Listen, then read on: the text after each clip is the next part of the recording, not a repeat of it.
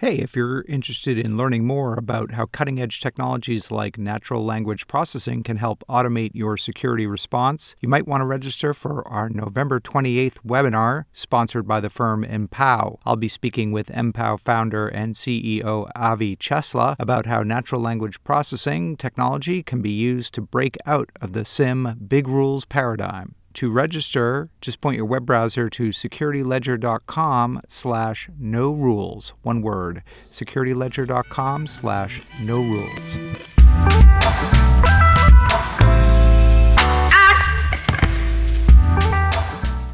Hello and welcome to the Security Ledger podcast. I'm Paul Roberts, the editor-in-chief at the Security Ledger. In this week's episode, number 121, we don't expect Target or Walmart to have surface-to-air missiles on the roof of their warehouses. Yet today in cyberspace, we expect companies individually to defend themselves against everything from the script kiddie sitting in his parents' basement all the way to a nation-state attacker. And it simply makes no sense. President Donald Trump signed legislation last week that finalized a major overhaul of the U.S. government's cybersecurity capabilities. But is more and better international cooperation the real fix for cyber war? In our second segment, we'll speak with Jamil Jaffer at the firm IronNet about private and public sector efforts to de-escalate cyber tensions and prevent cyber war. But first, advocates for a right to repair scored a major victory last month when the Librarian of Congress granted vast new exceptions to the Digital Millennium Copyright Act to owners of all manner of digital devices. These so-called 1201 exemptions make it possible for owners of electronic devices that use digital rights management to circumvent that technology for the purposes of repair. But having the legal right to circumvent digital rights management is one thing, and being able to circumvent it is another. In our first segment this week, we're joined by Nathan Proctor of the U.S. Public Interest Research Group, or PIRG, to talk about the Librarian of Congress ruling and the adverse consequences that the DMCA is having 20 years after its passage in an era of software-driven and internet-connected stuff. To start off, I asked Nathan to talk about the DMCA and how that law has contributed to a growing assault on ownership rights and the rights of owners of all manner of electronic devices to repair their products. My name is Nathan Proctor, and I am the National Campaign Director for U.S. PIRG's work on right to repair.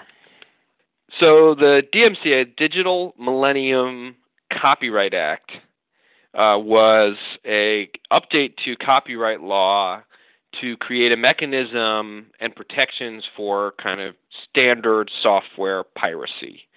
So if you remember the late 90s, the heyday of pirating digital media and Napster, you remember how easy it was to, pirate music and video games and movies. And this is most of this copying that was going on. I could probably go down memory lane and remember all the pirated goods that I had back then, but considering this will be recorded, maybe that's not the best. Lots of CDs with Sharpie on them, right? Lots of writable yes, CDs. I have a notebook somewhere in the basement with lots of CDs and Sharpies on them. That was and obviously the people who make their living, kind of making that media and selling it, were trying to figure out a way to stop copying of digital, media files from completely overwhelming their kind of business model. So they came up with the Digital Millennium Copyright Act, DMCA, which does a bunch of things. It creates these, they call them DRMs, digital rights management tools, and it's basically these locks that basically lock a person to a copy of the media. And if you break those DRM shields, there's a set of really severe penalties. So I think it's like 5 years or, per example. And basically the news is that every 3 years, the Librarian of Congress, as part of the Copyright Office, gets to review exemptions to the law, saying that, literally, to grant permission to hack and to circumvent these DRM shields. And this last time that they updated those standards, about a month ago, they basically granted sweeping exemptions to basically anything, having to do with self-repair or repair. basically said if it's for the purposes of fixing the device, you can basically ignore those, DRM shields. You have the legal right to hack the device. These exemption hearings happen every 3 years, so they're a little bit of a trailing indicator, but 2015 was the last time, and there was an extension granted then specifically for farm equipment. Is this, I guess, an outgrowth or an expansion of that? Yeah, I mean, this is, we are getting more exemptions every time. So as the Copyright Office, as the Librarian of Congress becomes an expert in, cybersecurity, which is not probably what they expected in their job description, as they getting more expertise and, folks like Cory Doctorow and the good folks at EFF and have been kind of educating them and talking about the misuse of the DMCA to block people from really kind of controlling the equipment that they buy. We've been getting more and more exemptions, and now it's basically, this last round was a huge kind of victory for the right to modify and to adjust and to fix things that you own. What don't we get with this Librarian of Congress 1201, DMCA 1201 ruling, and how much daylight is there between what is now allowed by way of the exemption from the Librarian of Congress and a real right to repair either at the federal level or at the state level? The biggest obstacle to repair is not having the right information or parts or software to do the job. And that's what right to repair would require companies to provide us. So if you have a John Deere tractor and, like I said, it locks down the whole unit if it detects a part that's, not handshaking properly with the, software because John Deere didn't, run their proprietary process, they would just have to make that repair software, their calibration software, available. They can't monopolize that. So right to repair is really about tackling the antitrust, the monopoly problems in the repair industry where people do not have an option for repair outside of the original manufacturers who can charge whatever they want because they're the only ones with the keys to the kingdom. And they can also decide not to fix things, which, drives up planned obsolescence and the wastefulness of the kind of disposable electronics that we see all around us. Americans throw out 416,000 cell phones every day. Mm-hmm. I mean, there really is a lot for these manufacturers to gain if we essentially just treat all electronics as disposable. But that's not in our interest, and we plan to do something about that. Yeah, I mean, you point out that, this really gives you sort of the right to reset your device, I guess, to its factory settings and in order to repair it or troubleshoot it. Is there much beyond that you can do as a result of this Librarian of Congress ruling, if you were of a mind to want to modify, tinker with your electronic device? Yes.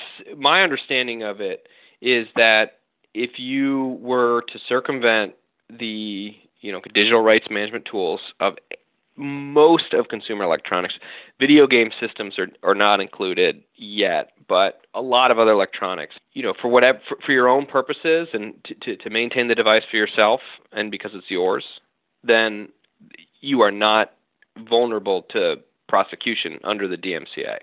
But there's obviously a lot more that we need before it's, we're equipped to kind of, we're kind of given full ownership of the stuff that we have purchased and own. We still have there's still a lot manufacturers are trying to retain control over.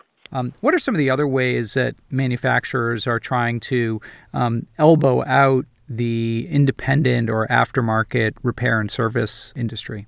I mean, elbow out is a good term for it. I mean, they create all kinds of barriers to independent repair.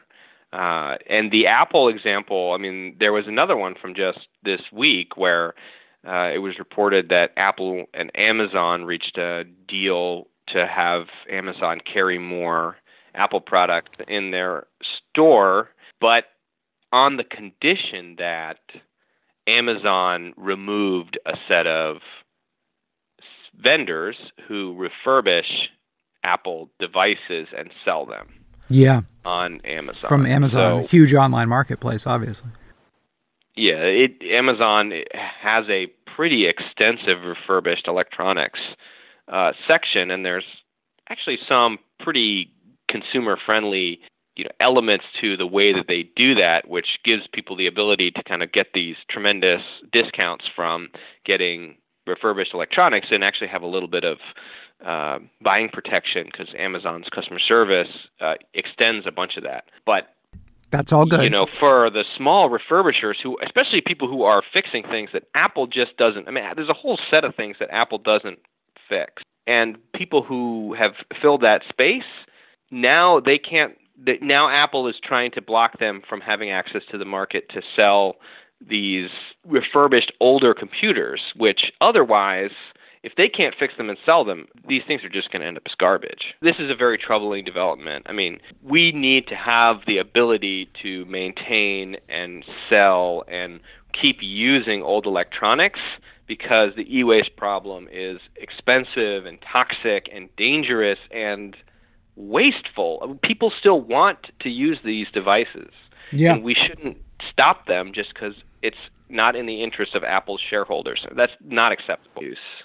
And I know that one of the things that they've been doing, like Apple's been doing, is like putting their logo on even minuscule little interior parts to their products that no one's ever going to see. So, I mean, there's no branding value to it. But one of the reasons they do that is to exert copyright control over that and prevent the reuse of that part. They're kind of reading the copyright as saying, well, anything that has our logo on it, we control for the entire life of that thing. Even we don't lose control of it when we sell it to you. We're just sort of licensing you that cord with the Apple logo on it. And God forbid you should try and resell it or use it in some other device. You're infringing our copyright by doing that.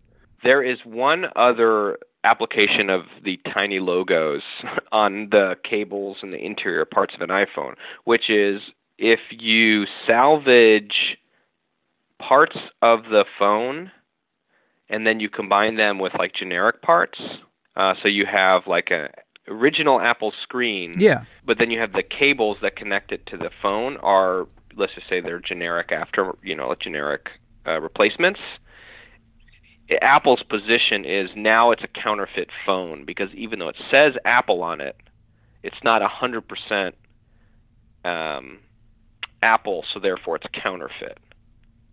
I mean, you could literally take your phone apart, ship it to yourself in Canada, and they could seize it at the border and say it was a counterfeit. Let's tie this back into the topic of cybersecurity, information security. Security is one of the levers, I would guess, that manufacturers can pull to try and convince the unconvinced that they need to control the entire product life cycle of whatever it is that they make, both the sale and then the aftermarket use of it. They kind of argue that giving somebody physical access to the device who's not an OEM certified person is like handing it over to a foreign government, plugging in the USB key that they gave out at the, North Korean summit or something. I mean, yeah. I was on. It was a USB fan, I think. Wasn't it a fan? It was a USB fan. Yeah, that was, definitely plug that into your computer. Yeah, nothing funny on that. But I was on a radio show, and the security industry hired kind of a pretty knowledgeable security expert to talk about why it's cybersecurity risk, et cetera.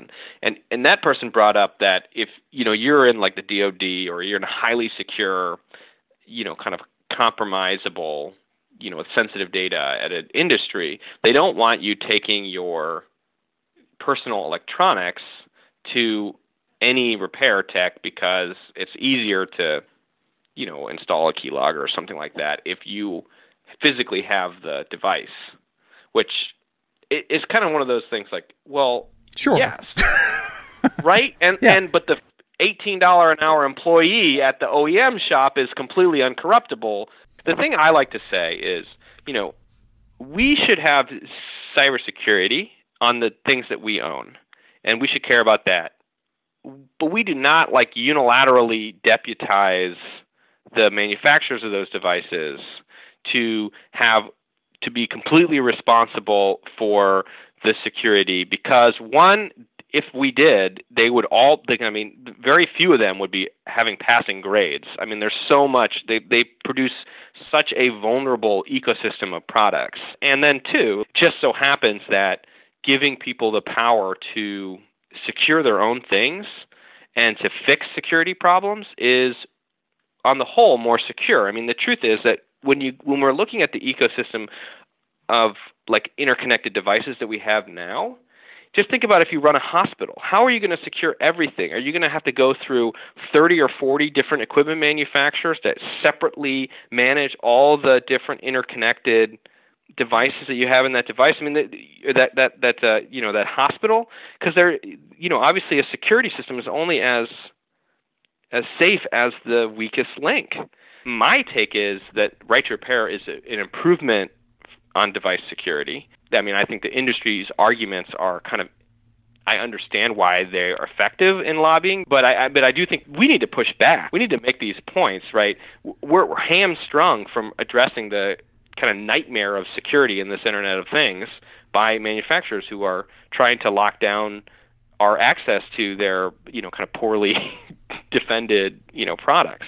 So last year there were right to repair bills proposed, I think, in 19 states, Nathan? They were active in 19 states last year, this year in 2018. So 2018, 19 states. They were all defeated or at least died, often in committee. What do you think are the chances of getting one or more of these bills passed? I think we're going to see more interest in more states. I think we're going to see more consumer interest, more public kind of outrage.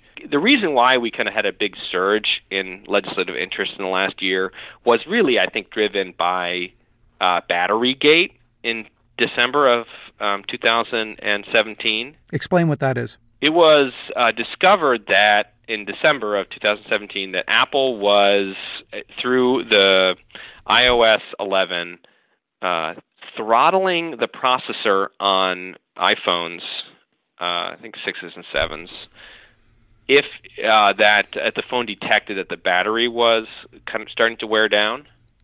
And so all of a sudden people, it was like November, December, people are updating their... Just in time for the holiday season. It's funny how that works, right? So they all of a sudden their phone slows down. Their battery life is because the new iOS is drained. It was a more inefficient operating system, so it drained a lot of battery. And people were having performance problems so they throttled the processor, so the phones are freezing and slow, and maybe pushed people to buy new phones. And then some security researchers or some kind of phone researchers tested these processors and found, yes, this processor is being throttled or gated. And so they released these findings. It was like this, obviously like a big to-do. Apple apologized-ish, said that they would offer free or low cost, it was like $30 battery exchanges if this was affecting you. But, in the meantime, like a lot of people felt like that Apple was using this as a trick to kind of push them to buy a new device. And in fact, an Italian court, the antitrust court in Italy, just handed two fines to Apple. One was for, giving people an update that slowed down their phone, and the second was for basically failing to communicate any of these things effectively to customers, being somewhat deceitful, in reaching into your phone and slowing it down. Instead of just saying, hey, that $1,000 device you have needs a $40 battery. Mm-hmm.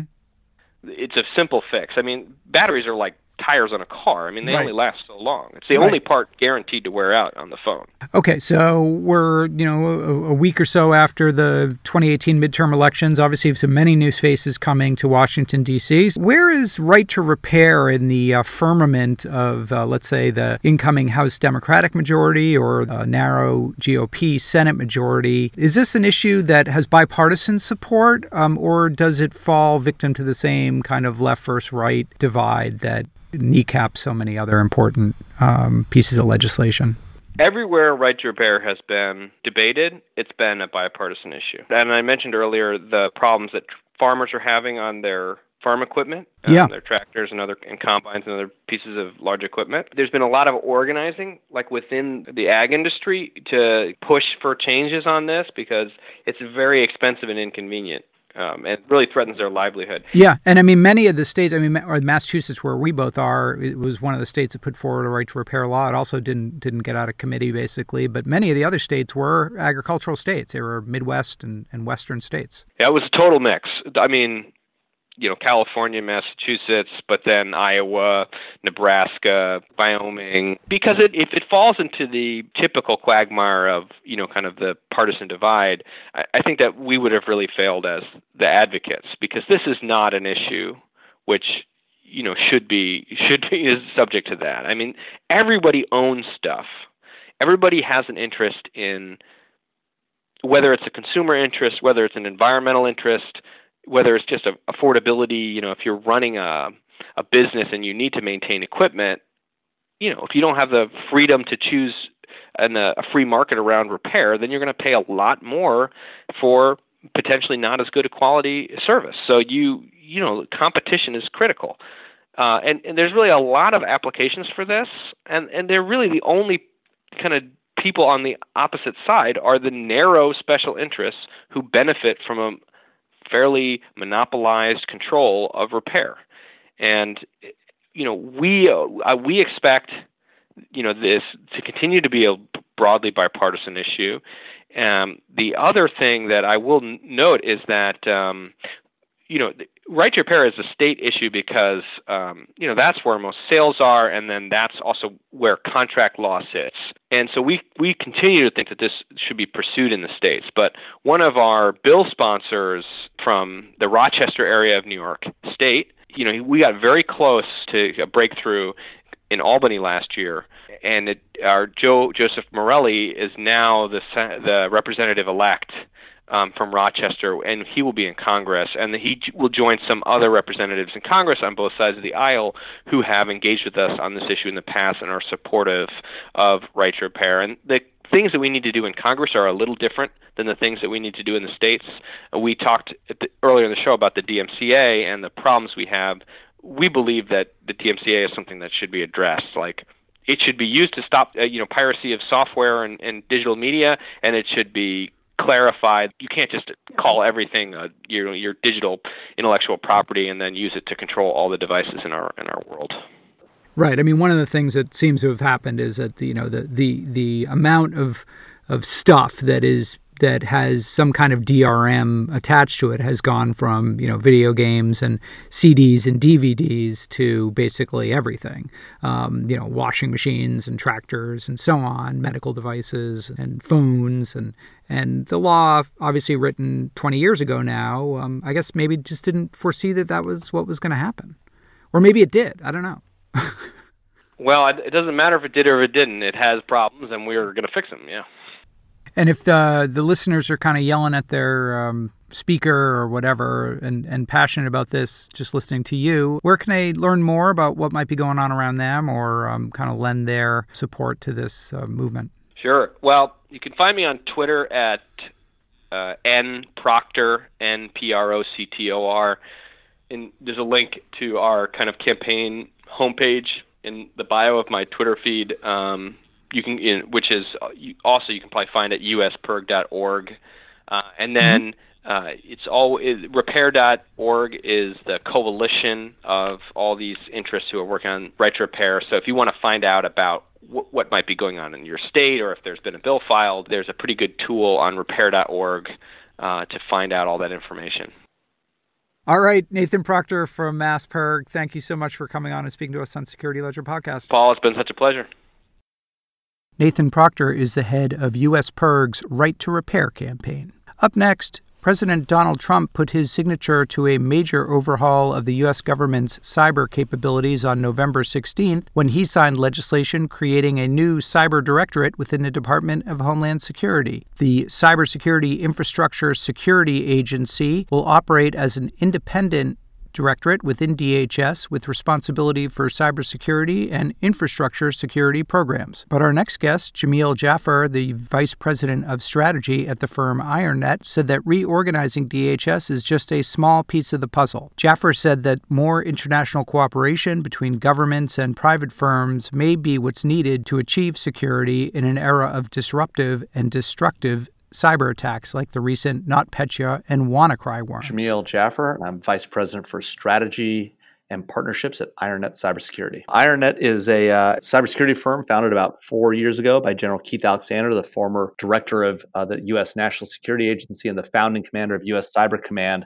Our basic construct is bringing advanced persistent defense to corporate clients. The idea being that we are looking for behavioral anomalies on network traffic, identifying potential threats.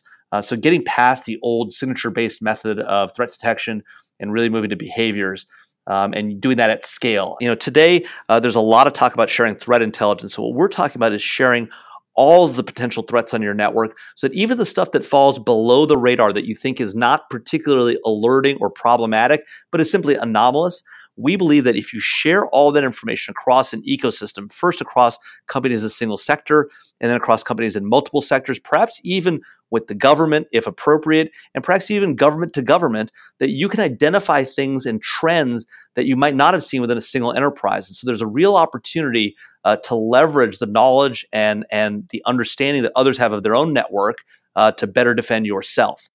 What we're here to talk about is sort of broadening that concept and really talking about the need for almost like a cyber NATO, a alliance of countries sharing information about threats and attacks and also working cooperatively to address outbreaks. Recently we saw the NotPetya and WannaCry outbreaks, so these kind of virulent and very destructive attacks that might pop up very suddenly. Talk a little bit, I guess, about practically how that might work, and insofar as there is a system of cooperation or coordination today, what is it? It's a great question, Paul. So let's talk at sort of the most granular level first and sort of expand outward. So, if you think about an individual company, right, and an individual company going up against nation-state attackers, today we know that countries like China are constantly seeking to go after American companies' intellectual property and reuse it for economic purposes in China. We also know that Russia has attempted to manipulate our electoral system and create dissension within the American public. We know that Russia has also, through information made public by our governments, has sought to obtain deep access to critical infrastructure networks, not necessarily to do anything now, but potentially to have capabilities in place and for a later conflict. We've also seen nation states like Iran and North Korea actually take destructive action against American companies in the private sector where they've seen it in their interest. Everything from very low-level non-destructive stuff like the DDoS attacks against the banks, all the way up to actually deleting and bricking computers in the case of Las Vegas Sands Corporation and in the case of Sony Corporation. So we've seen this sort of spread spectrum of attacks by nation states against American corporations. But what's odd about that scenario, Paul, is that in no other context do we expect corporate actors to defend themselves against nation-state opponents. After all, we don't expect Target or Walmart to have surface-to-air missiles on the roof of their warehouses. Yet today in cyberspace, we expect companies individually to defend themselves against everything from the script kiddie sitting in his parents' basement all the way to a nation-state attacker. And it simply makes no sense. And so when it comes to nation-state attackers, particularly those who can move in a very agile way and sort of fly below the radar, we believe at IronNet that the thing to do is to bring companies together to talk to one another, work with one another in real time, sharing data about potential threats, and then sharing that collective information across an ecosystem of multiple companies, multiple sectors, potentially with the government, and then, as you say, potentially across government boundaries with like-minded nations. Because we know that, look, in certain parts of the world, say in Asia, there's definitely a threat from China there. In the Middle East, we know there's a threat from Iran. And so in a lot of cases, we have alliances with those countries. And so sharing in cyberspace with those countries might make a lot of sense for us as a nation to get ahead of those threats that are coming at us, oftentimes after they hit the countries in that region. What, in your mind, would effective private sector and public sector coordination around cybersecurity look like? Yeah, well, General Alexander has talked a lot about this. And one of the concepts that he's laid out that I think is really an interesting one is this concept of sort of a radar picture for cyberspace, right? The idea that, today we don't have a common operating picture of what's going on in cyberspace. When I say we, I mean private sector corporations writ large across the U.S. sort of cyberspace boundary, as if there were a boundary. But, and the U.S. government doesn't have a vision of what's happening in its environment either. What's happening to its companies, what's happening to its own entities. It may have some visibility to that, but not a lot. And so really sharing information at machine speed in real time to create that common operating picture could be a game changer just because you would understand better the threats that are coming at the nation writ large. So that's number one. I think number two, to the extent that you believe that it's in a nation's interest to have the nation's arms defend it in a time of conflict, and that it's their responsibility to defend corporate America or corporate France or corporate England from nation state threats, then you've got to figure out how to make them work together with private sector systems. That doesn't mean you want the NSA or Cyber Command patrolling the boundaries of the U.S. internet as if that were even a thing, right? But what you do want is the ability to interoperate so that if and when the balloon does go up, these organizations can one, provide assistance, but more than provide assistance, really get ahead of the threat and, to the extent it's appropriate within their authorities, respond to such threats. Because what you don't want necessarily is private sector companies doing that response, right? We've never really sort of embraced that, even though a lot of people have talked about it, the idea of granting the old school, piracy letters of marque and reprisal to go up against nation states by private sector actors. I don't think anybody really serious is saying that we should do that now. But I do think that there is a gap today about how to respond. And one way to address that is to create a common operating picture, and two, to provide the ability to interoperate, and then talk about authorities and responsibilities and, empower the government and industry to work together, and then the government to act if and when the time comes.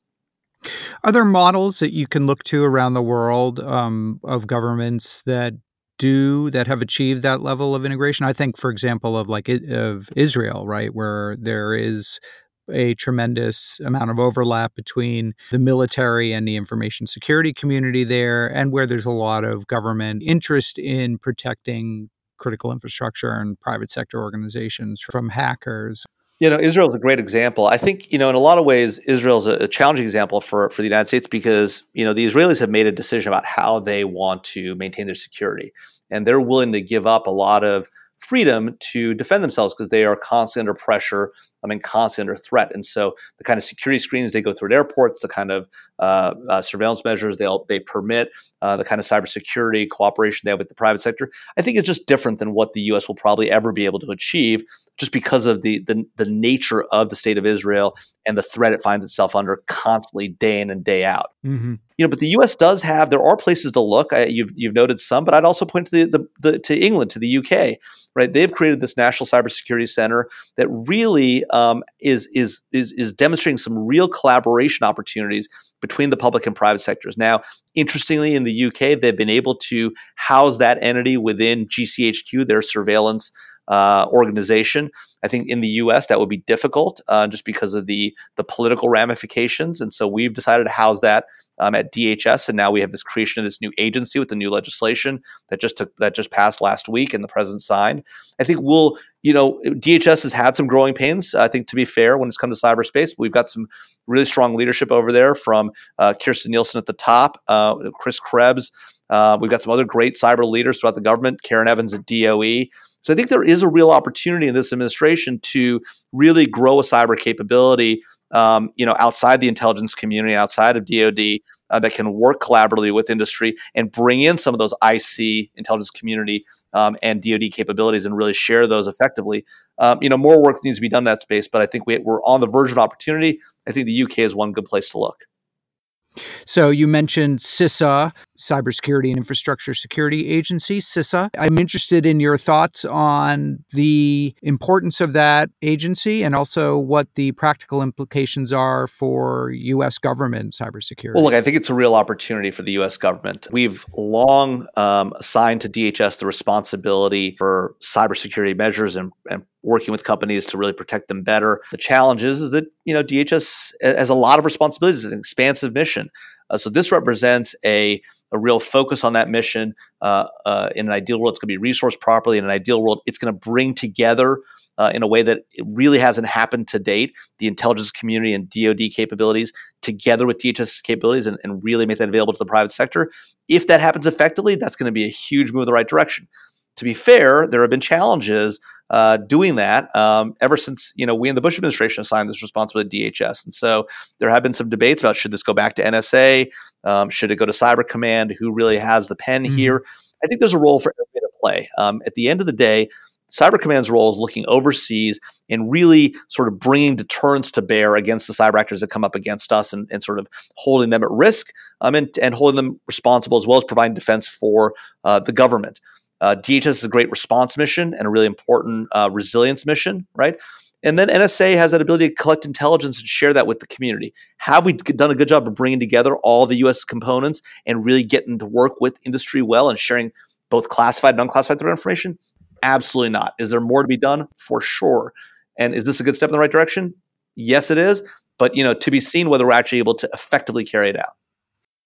As we're looking at this, as you've termed it, cyber NATO, or this ultimate goal maybe of more coordination and more cooperation on cybersecurity between and among governments, it strikes me, one of the challenges is sort of where do you draw the line? If you follow threat intelligence firms and the types of reports that they document of nation-state activities, there's a wide range of operations from clearly illegal and provocative, the attacks against Ukraine electrical grid or NotPetya or WannaCry, down to sort of mundane intelligence ops, information gathering, traditional espionage. If we're going to move into this era of greater and closer cooperation, where are we going to have to draw the line as to what we look the other way at as just a part of the type of, great game that countries play doing espionage on each other, and what is clearly out of bounds? Yeah, no, Paul, that's a really important question, and one that I think a lot of times the terminology that we use when we talk about cyber activities actually creates part of the challenge, right? Today, when in the popular media, and I know you're much more careful about this, but today in the popular media, when we talk about cyber attacks, we mean everything that you just described, everything from classic intelligence operations, small scale activities, all the way to massive attacks that create billions of dollars in damage, like NotPetya. And so we have to be really cautious about using that term cyber attack and explain what we mean by it. The old saw that gentlemen and gentlewomen don't read each other's mail back in the day was never true, right? We've always read the mail, so to speak, of our opponents and of our allies to better understand what their plans and intentions are. And so all the sort of hand-wringing that we heard after the Snowden leaks that, perhaps the U.S. government was surveilling Angela Merkel's phone because, she's an ally, right? Well, of course we're surveilling their phones, and of course they're surveilling ours. It's part of the great game, as you say, that nations play. Yeah, right. And so some of these activities, are things that will always happen and that should happen, and that frankly, so take the OPM hack, right? People are very spun up about it, very upset. I was obviously involved in it, having had a security clearance. It's a terrible thing to know that all that information has gone out the back door. But honestly, that's just a good intelligence operation. And had we had the opportunity to do something like that to another nation state, you can be sure we would have done it in a heartbeat, right? But then you talk about things like NotPetya, and that's a great example. I'm glad you raised it. There's a great article in Wired magazine a few months back about NotPetya, and what really demonstrates is that was an attack aimed by Russia against Ukraine. But it had huge collateral damage consequences. Companies like Maersk, right, who the shipping provider controls roughly 20% of the world's shipping, right, take down for weeks in part of its operations. Containers lost for months. I mean, billions of dollars in damage. Not to mention 7 or 8 other major European and American companies, Mondelez, right, the durable goods manufacturer. These are a real challenge, and so and they weren't even the victim. They weren't even the intended victims of the attack. And so these are scenarios where you really have got to hold nation states to account. And what that means is that nation states like ours have to develop credible deterrence. And today in cyberspace, we don't have credible deterrence, and there's a lot of reasons for that. And we can talk more about that if you'd like. But that I think is one of the biggest challenges we face today. There is this kind of thought that, oh, well, we do have deterrence and we can kind of rattle our cyber sword when we need to and get countries like China or Russia to back off by, suggesting to them what we're capable of if we chose to do it. Do you think that that's mostly just talk, or do you think that the U.S. via its intelligence agencies, military, does have a deterrent that it could use if it needed to? Well, certainly I think we have a deterrent. Whether we use it effectively or not, I think is a separate question, right?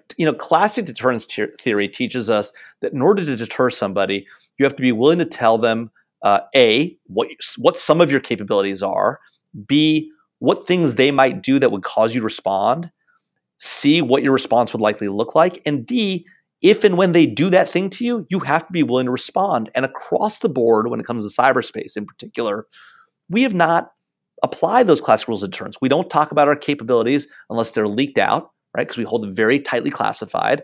And I'm not saying give away the secret sauce, but you can show some of your older capabilities without showing the latest, greatest stuff, right? Just like we do in the military space, right? You can talk about what your red lines are. You can talk about what your response might be. And by the way, one of the fetishes we have about cyberspace is this assumption that when something happens in cyber, you have to respond in cyber. Of course, that's not true. We also think that in order to respond in cyber, you have to have perfect attribution. Never been true in any realm of international affairs. We never needed perfect attribution when it came to responding to, back in the 80s, to Gaddafi's bombing of the marine of that facility in Europe. Right? We didn't need perfect attribution. We didn't need his voice on tape saying, "I ordered this attack." And the same is true in cyberspace. Just because it's zeros and ones doesn't mean we need perfect attribution. And so, when it comes to this stuff, I think that we've got to think about deterrence in the classic way, but apply it to the modern world, and not have these sort of hangups about cyberspace that we often have. Oh, you have to respond in cyber. You have to have perfect attribution. None of that's been true historically for U.S. government activity. It doesn't need to be true in cyber just because it's zeros and ones.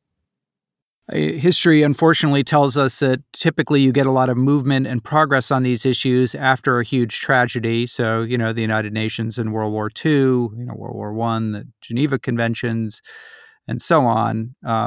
Is that what we're going to need here? And if so, have we seen that yet, or is it yet to happen? Well, it's hard to say that we've seen it yet. We know that some of these nation states, like Iran and North Korea, are frankly less deterrable in the classic sense than nation states like Russia and China. That puts us in a very concerning spot. And if we don't show the willingness to actually take action and to deter in a way that is seen by not that nation, but by other nations as well, so sort of deter in public, then I think it's going to be very hard for us to do something before there's a major event. I think that we've got to recognize that there is a very real threat out there, and that the American people are going to turn around and look to the government and industry and say, why weren't you guys working better together? Why didn't you have plans in place? Why didn't you take actions ahead of time to stave this off? And if we wait for that so-called cyber 9/11, which I'm skeptical of the likelihood of it happening, but if and when it does happen, I think there will be a response and there'll be an outcry as to why the government did do something more when it clearly knows this threat is out there. I mean, it's been years since Secretary Leon Panetta said that the role of the Department of Defense is to defend the nation's cyberspace, and yet even today, DoD doesn't have the authorities, the rules of engagement that it needs, and frankly, the resources it needs to actually effectively carry out that mission. Jamil Jaffer of IronNet, thank you so much for coming on and speaking to us on the Security Ledger podcast. Thanks, Paul. It's been great. Jamil Jaffer is a vice president of strategy and business development at the firm IronNet.